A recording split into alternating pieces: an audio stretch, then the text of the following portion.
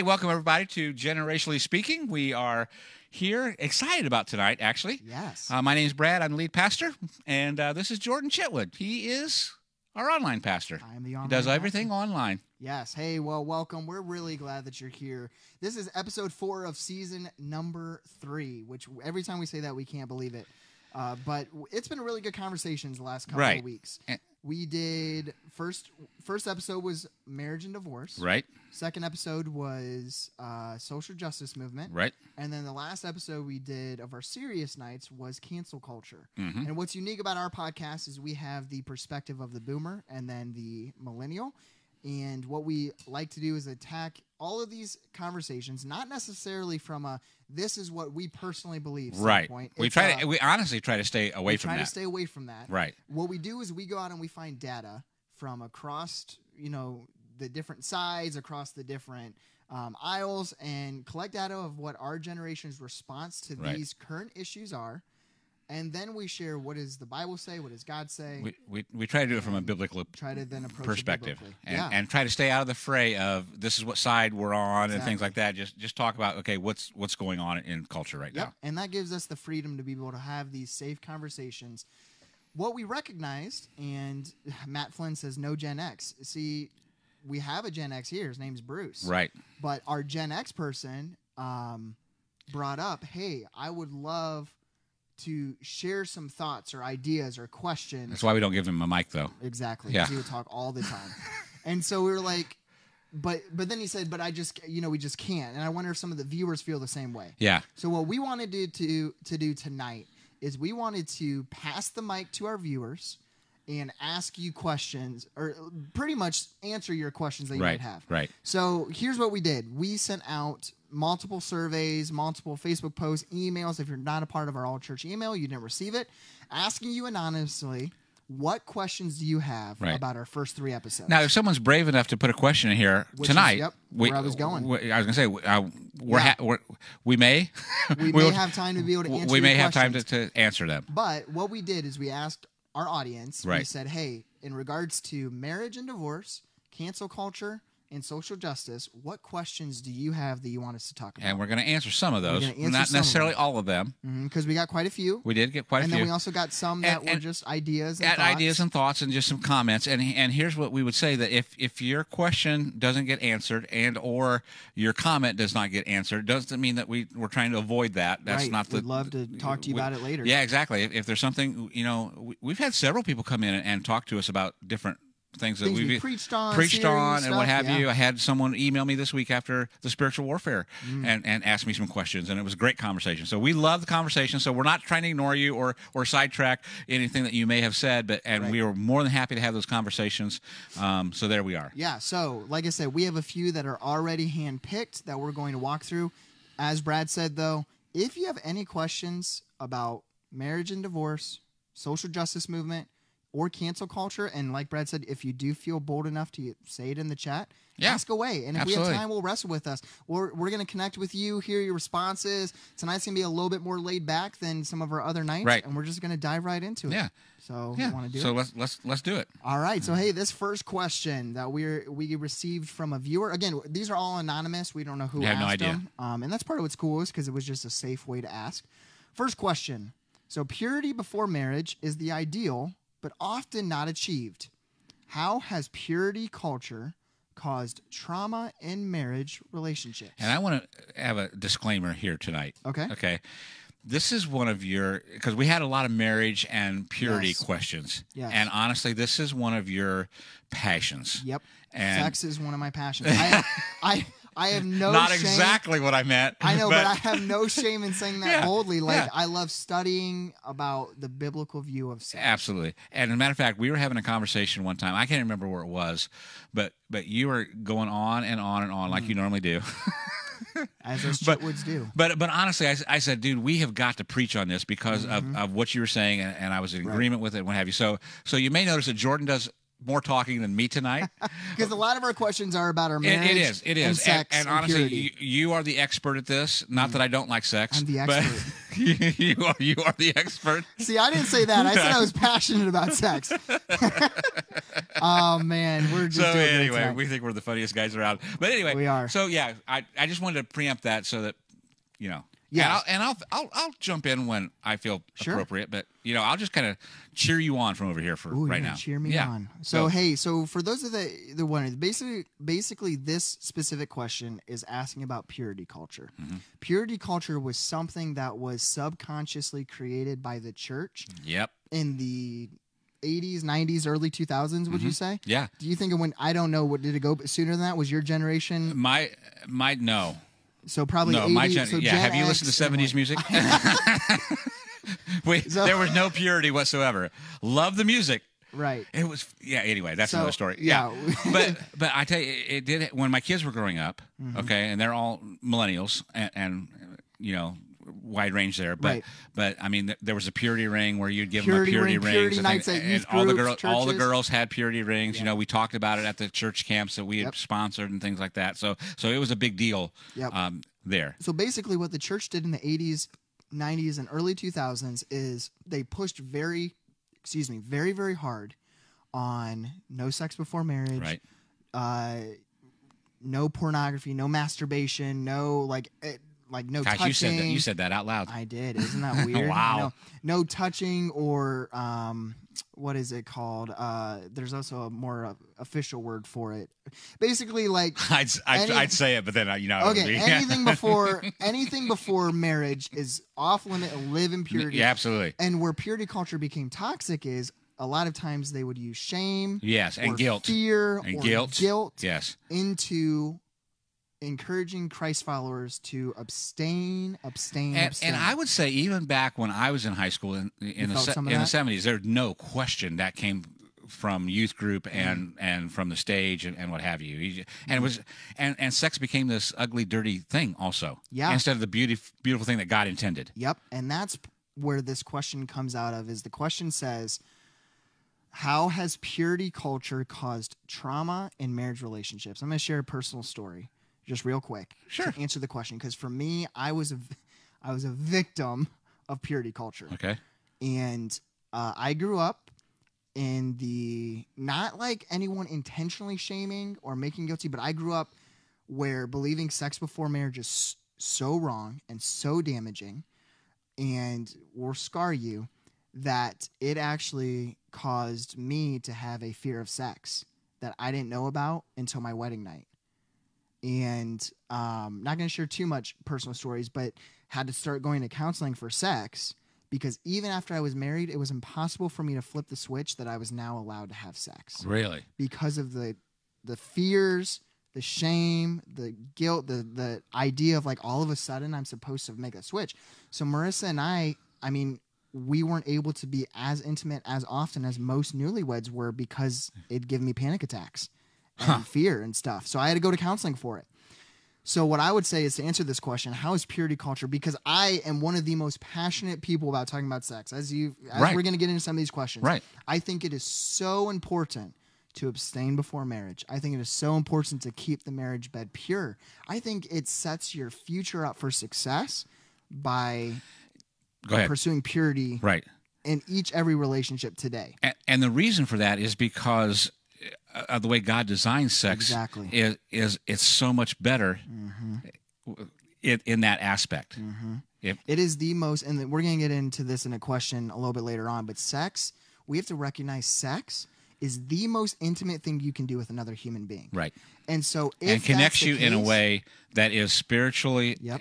and physical. Yep. It's more than just physical. Yep. And so if that's the case, then we should be holding it to the highest standard. Yeah, and instead of giving the positive aspects of why you should wait, we just made people feel guilty, And that's where purity culture became exactly. toxic. And say, hey, this is instead of you just can't do it because it's wrong, it's sin, it's bad. Yep. You're You know, going to ruin your life. You're going to ruin your life. Pregnant, You're going to get pregnant, and and I think that was a lot of the fear. was it Was the pregnancy thing? Instead of saying, God, it's going to be so much better. Yeah, sex is a beautiful thing. It's an amazing thing. You can enjoy it now. It'll feel good now, but it'll be so much more it's- intimate and spiritual and, the powerful. and the connection. Yeah, yeah. Because what God created sex to connect to flesh Right. into one, Right. to unity, to oneness. Right. The word there that's used is akkad, which I've preached on when I've talked about sex, it literally means oneness. And when God created the world, he created it in oneness and unity. And that's the idea behind purity and why it's so important. And so, so that was a question about purity culture. Yes, that is how purity culture has been toxic. There is benefits to purity, like we've said. Absolutely. We still believe it. It's we still think it's the thing to do. It's still necessary. It's just don't use shame, guilt, or fear to get someone to do something, that might be appropriate. Yeah. It's again what we've talked about. It's not necessarily how you say it or what you say. What's the word? It's where you have the content, like the heart of the message, but the way that you deliver that message can completely eliminate what you say. Right. That was brilliant. We probably ought to just stop tonight. Yeah, we could just stop there. Right now because we're going to go downhill from here. Hey, you want to read question number 2? Oh, yeah. Question number 2. We still have 16 viewers. Oh, wow. If a Christian gets divorced, but their former spouse was not unfaithful, is that Christian free to remarry? From what I see in Scripture, they are bound to that first marriage and should not remarry. In a world of high divorce, should this truth be told before a second or third marriage? We had a conversation about this earlier. Yes. And if you don't know, I have been married before. Barb and I both have been divorced and remarried. And so I said, I do not want to answer this first. I want to comment on this, but I don't want to answer it first because I think some people think, well, yeah, Of course, that's what you're going to say. Of course, that's what you're going to say because you're living this. Right. So you go first. Yeah, and so when Brad told me that, I was like, darn it. I was hoping you'd answer this question because... And I do want to answer it. Yeah, and so he'll answer it, but it was weird because I was like, I don't want to hurt your feelings. Like, I have so much respect and love for Barb and Brad. They are family to me. I have known them for 15 years. They have mentored and poured into me. And so I was like, I do have strong stances on marriage and stuff. And I'm like, if you really want me to share first, you can't be upset with me. He's like, I won't. We probably have the same views anyway. And we ended up having the same views. And so, yes, to answer the question, we both, or I believe divorce is a sin. Correct. Okay? We've said that when we see God, when we see Scripture, we believe that God wants you to do everything in your power to stay married and live at peace with everyone.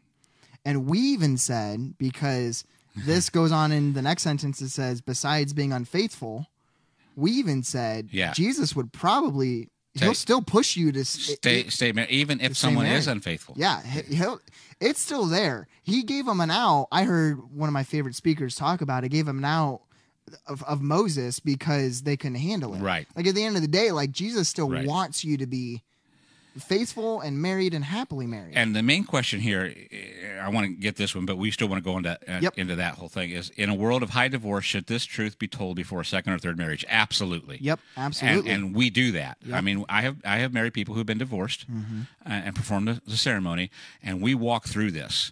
And one of the things we walk through is even, why did the marriage break up in the first place? And because there's so much baggage that can be carried into the next marge. Right. And so you got to be very, very careful with that. Is have you dealt with what the problem was in relationship?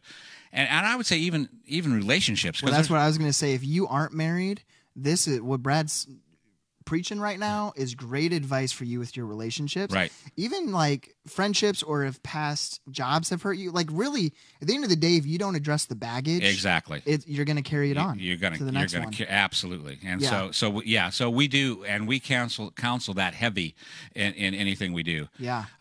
So go back to so then here was the other let's part. just talk about remarriage. Yeah. So then here was the other thing you asked me, because you said, okay, so we both agree divorce is a sin. Correct. Okay.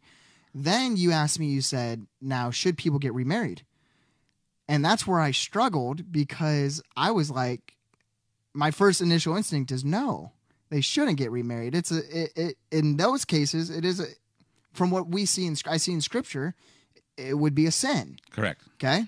And so I said that, I'm like, man, he's going to again, I have so much love and respect, and I'm like, and then I followed it quickly by saying, but I don't think you and Barb are living in sin.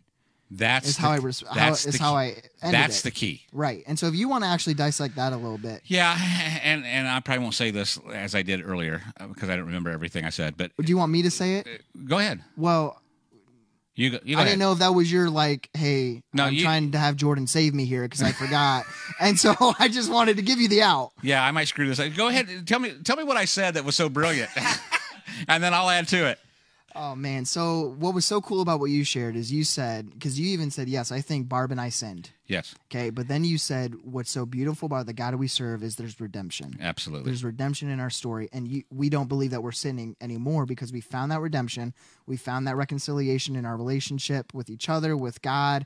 Because I had asked you, I'm like, hey, like, were you guys Christians when you got divorced? You said we believed in God, but we weren't actively pursuing God. Yeah, and that was a time in my life that I had fallen away, not pursuing God anymore. I would still say I was a Christian, and so and honestly even knew better to go through a divorce and even get remarried. That's vulnerable. And it's one of those things that, you know, and who can explain what God did? You know, our God is an amazing redemptive God, and if it isn't for grace, what? And this is one of those issues, and especially when we got divorced. You know, today is not that big a deal. You guys have been 22 married. We've been married 28 years now. 28 years. Oh my goodness. And I wasn't even close. and when we got divorced and was going to even a church, I could not serve on a board.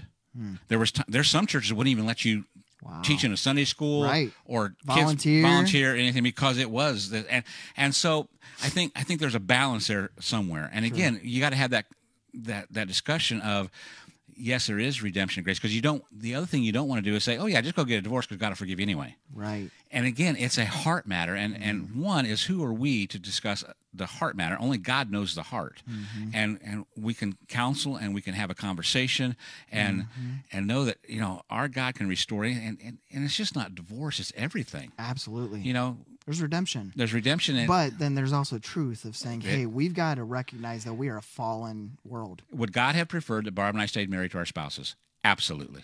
There's no question. And even when someone comes and talks to me about it, because I'll be honest with you, there's a lot of people who come because knowing that I was divorced. I've had friends come up and say, hey, you know what? We're not getting along. And I'm saying, you do whatever it takes, dude. Yeah. And my first counsel is, no, hey, just don't ditch this thing. Yep. Let's do everything we possibly can to walk through this. And the story we came up with was from Hosea. From Hosea 1:12, I think it's when the prophet Hosea. If you want to, and we start. I couldn't remember it was Hosea, so that's Hosea. why. So God tells Hosea to go marry a prostitute, and so Hosea goes, honors God, goes marries a prostitute, brings her home to be his wife. She goes out and starts prostituting again. God says, Hosea, no, don't give up here. Go get your wife. He goes and gets. I don't know how many times he does this, but he keeps the prostitute. His wife continues to go back, and God does not let him out of that. So I've asked you to do this. You stay with this whole thing, and the whole story is about, you know, Israel, and brokenness of God, the brokenness of God, that they keep going against what God is asking for, and yet, you know, so here is an example of God saying, you chase after this person no matter what is going through. It's good stuff. And so, did we answer the question? I think so. Okay. Yeah, no, that's really good stuff. Hey, we're going to move on to the next question. But like we said, thanks for joining us so far. If you do have any questions about marriage, divorce, social justice, or cancel culture, you can let us know in the chat. We've got 14 people in the chat, and a lot of you are being silent, and that's okay. But we'd love to connect with you. So, like, let us know so that we can say hello. So we can just see who's still watching with us. It's really cool that, you know, we've got a good viewership tonight hanging on in. All right. So question number 3. Third question. I'll read it and you can answer it. Okay. I have a question on a thought that was given in the marriage podcast. It was kind of said in passing that if a couple is living together, they should sleep in separate bedrooms until they can get married. If they are connected emotionally, why is the sex part wrong? I think maybe we put too much importance on the piece of a paper instead of going by the heart. I was really excited about this question. I'm just going to sit back and let you go. Okay, so a couple of things. First off, like we said earlier, okay. Well, first off, there's a couple of things that if, you know, we knew the whole story of this question, you could ask some core questions. Yeah. So, you know, I'm going to say some thoughts. So we're going to paint with a broad brush to a certain degree. But here's the thing that we said earlier. First off, sex is the most intimate thing you can do with another person. Correct. Whether it's in marriage, whether it's with fooling around, whether it's with prostitution, At the end of the day, you are literally combining yourself with another person. And Paul says... It's what it was designed for. Right. It's what it was created for. And Paul says that sex is unique because it is the one sin. Like all the other sins are outside the body. And Paul says that sexual purity is one that's in the body. Correct. And it literally affects permanent. And that's where you get into the trouble with purity culture, where they start shaming, like, it affects you permanently. Don't make that. Okay.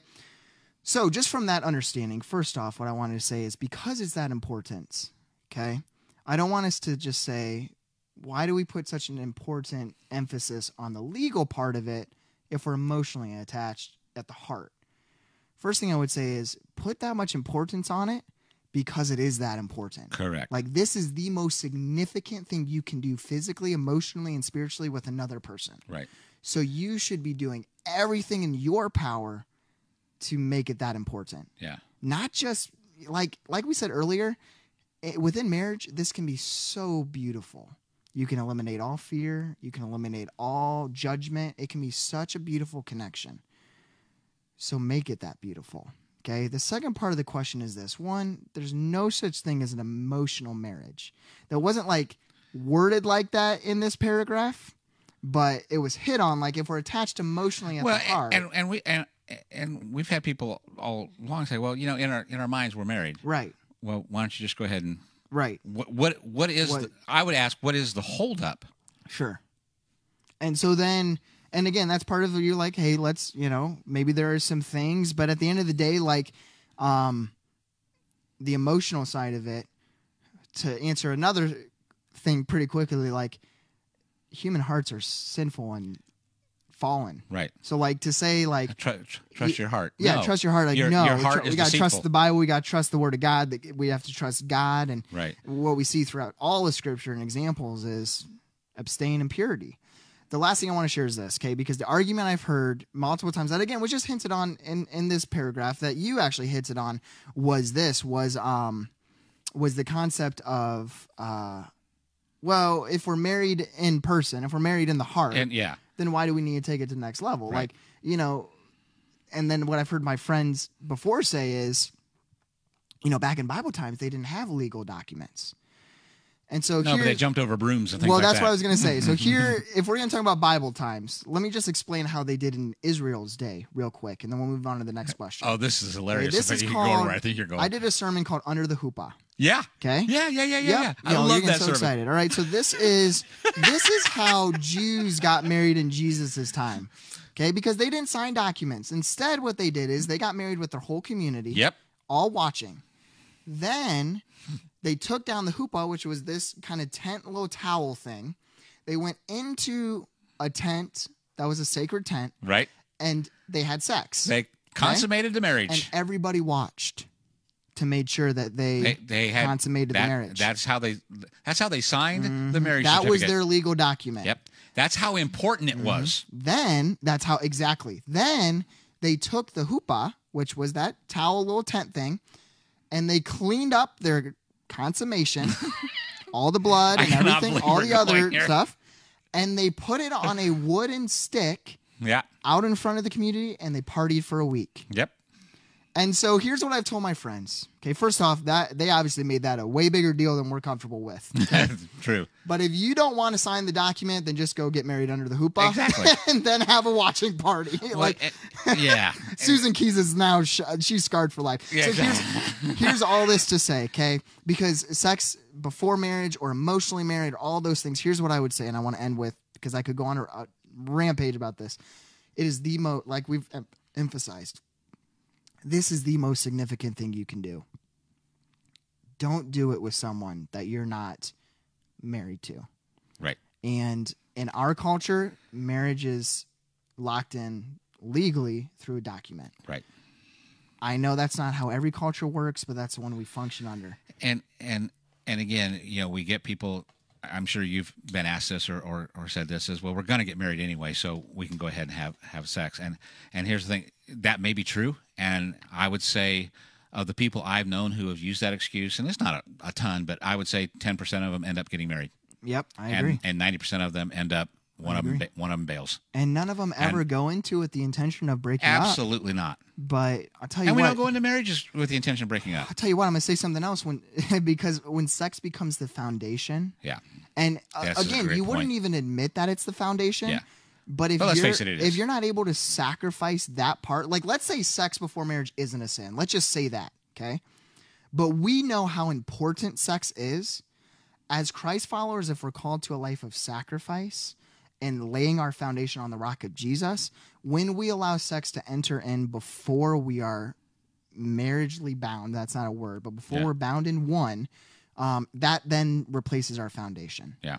And it becomes a physical thing more than a spiritual thing. To the point, even one of the things that we do, because and I have married a couple that had been living together, what have you. And I married a couple of them, and every time one our stances is we would ask you not to have sex. Yep. From that point on until you get married. married. And that's part of where the question hit on. And this is between you and God. Yep. This is not between you and me. Yep. You know, we lay out the thing, say this is where it is, and I think you'd be honoring God, and I think you'd be amazed what happens with your relationship. Because I've actually had somebody come back and say, it was the best thing we've ever done. Yep. You can start today. Now, here's what I would also say, and I think we said this during the marriage.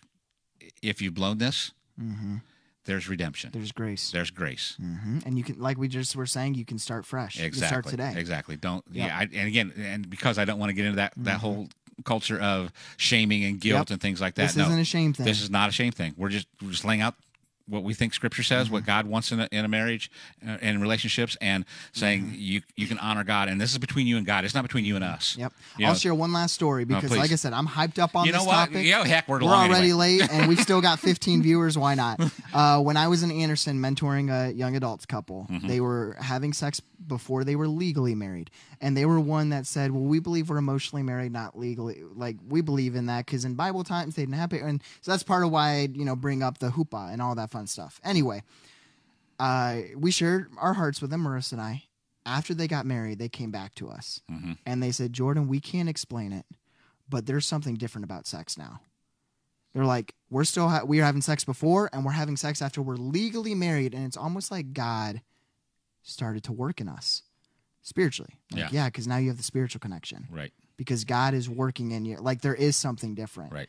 And for some cultures, it's a legal document. Some, as soon as they're engaged, like that's, what happens. Some, there is no engagement. In Bible times, they didn't have an engagement. They just went, like, they said, hey, this is kind of they didn't have dating. Right. They were like, they had the engagement period where they basically sold their daughter for sheep, and then they got married. So there's a whole bunch of things. But, all right, last question. And I'll read it off, and then if you want to, share some things, and then we'll close. Yeah. Okay. Last question. If you could give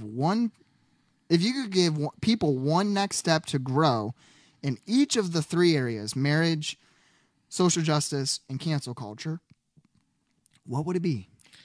So what would our next steps be? To just grow in these areas. Here's what I would say for marriage is Jesus at the center. If both of you are pursuing God as hard as you can, as fast as you can, as fervently as you can, I have never seen a marriage fail. Yep. Ever. Can I add something to that? Please. Real quick. My uncle, and he might have made this statistic up, okay?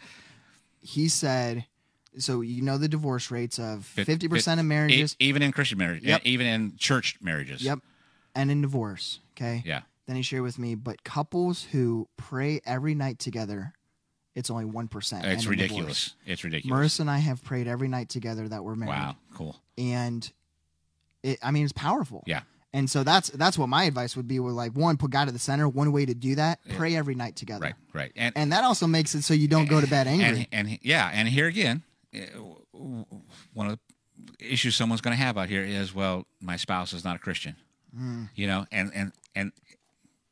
So now what do you do? Yeah. And so that's a whole nother conversation. It's a whole nother conversation, but that don't give up. Then what I would say is pray for your spouse. Absolutely. Every single night. Absolutely. And one of the things that you had down here is fight for each other. That's huge.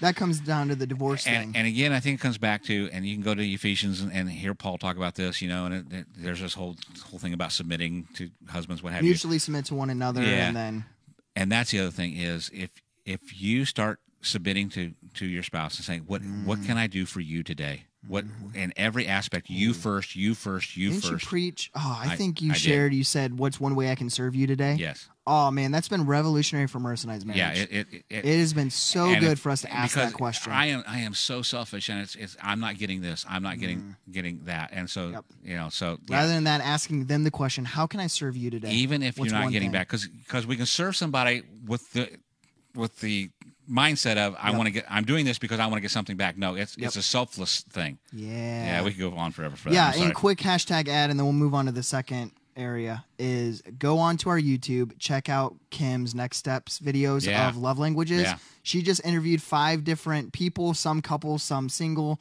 asking them about their love language. One of the best things you can do, dating, singleness, relationships, and marriage, is learning about love languages and how your significant other likes to be loved. All right, move on. Social justice. And the thing we talked about there is basically it's such a trigger word for one and what have you. There's all kinds of biblical justice. We try to do this through a biblical justice mindset and view. Understand, again, listen to where people are coming from, because even if you vehemently disagree with some of the things that's in this movement or what have you, there's still some truth in there. Yep. And we've got to listen to both sides. What are we trying to say? Because what we're trying to do is reconcile. Reconcile to each other and to God. Exactly. And we believe that when you reconcile to God, you reconcile. Like it's one of those things. Like by doing one, like if you put God at the center of your relationships, if you truly put God at the center, it's impossible to like hate people. Yeah, exactly. Like if God is pouring out and through you, if you're reconciling to each other back to God, it works beautifully. Yeah. But it requires, like you said, listening. Yep. Learning and just giving your heart and just saying, hey, I might, like you said, I might not agree with what you're saying, but I love you and I want to walk with you and I want to learn about what you're saying. And you'll be amazed at how much you actually agree on in a lot of this stuff. Oh yeah, yeah, absolutely. Yeah. So last one, go with cancel. Last one, cancel culture. Before you cancel something, or before you don't cancel something, or don't step away from something.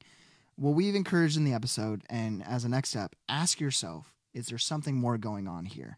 Because a lot of times our initial response is a biased response, rightfully so, because we're influenced by our closest influences. Shocker. Yeah. So there's nothing wrong with that, but ask yourself before you immediately cancel something or before you immediately reject a cancellation, ask yourself, is there something more going on here? It goes back to the listening and the learning. It's just, there's always a middle ground, and I'm not saying you're going to necessarily agree, right? But that's not even necessarily the goal. I don't think. But there's a tenderness of heart instead of being a closed off, mind shut off. Yep. When you end the conversation, you don't get anywhere. Yep. Where can we come together? We're where do we looking agree? for unity, not uniformity. Yeah, and where do we get to a point that we can't even have a conversation about stuff anymore? Right. And I think that's been the hardest part about cancel culture and all of that, and even social justice, and the media plays a big role. Right. Yeah, exactly. Absolutely. So hey. Thank you so much for exhausted. tonight. 14 viewers throughout the night watching, listening, learning with us. So much good stuff. So glad that you were here. Thank you for joining in for episode 4 of our podcast. We're going to take 2 weeks off, and then in 2 weeks, what is that? That is the 18th. We are talking about mental health. And so we're going to take an approach generationally on mental health. Here, I'll just share the last 3 episodes of the new year. Okay. We have mental health. Then we've got Deconstruction of Faith, which is a topic we've been talking. We've actually both been learning a lot about. Okay, I think. Did you even read a book, or did you see some articles? I have read all kinds of articles about this, and I think you might be surprised at some of my stances on this. Yeah, so we're going to talk about in December 4th, I think it is, Deconstruction of Faith. And then December 18th is Jesus, the True Messiah. Kind of prepare our hearts for Jesus. I didn't even know about that one. Yep, we're going to learn about different world religions and some stuff and talk about generational approaches. So those are our last 3 episodes of 2021. But hey, Steve Harris, good to see you. Joe, good to see you. Susan, Brenda, Bob, Matt Flynn, Marissa, all of you who are tuning in, thank you so much for joining us. It was a great night. We hope to see you next time on Generationally Speaking. Thanks, everybody. Have a great night.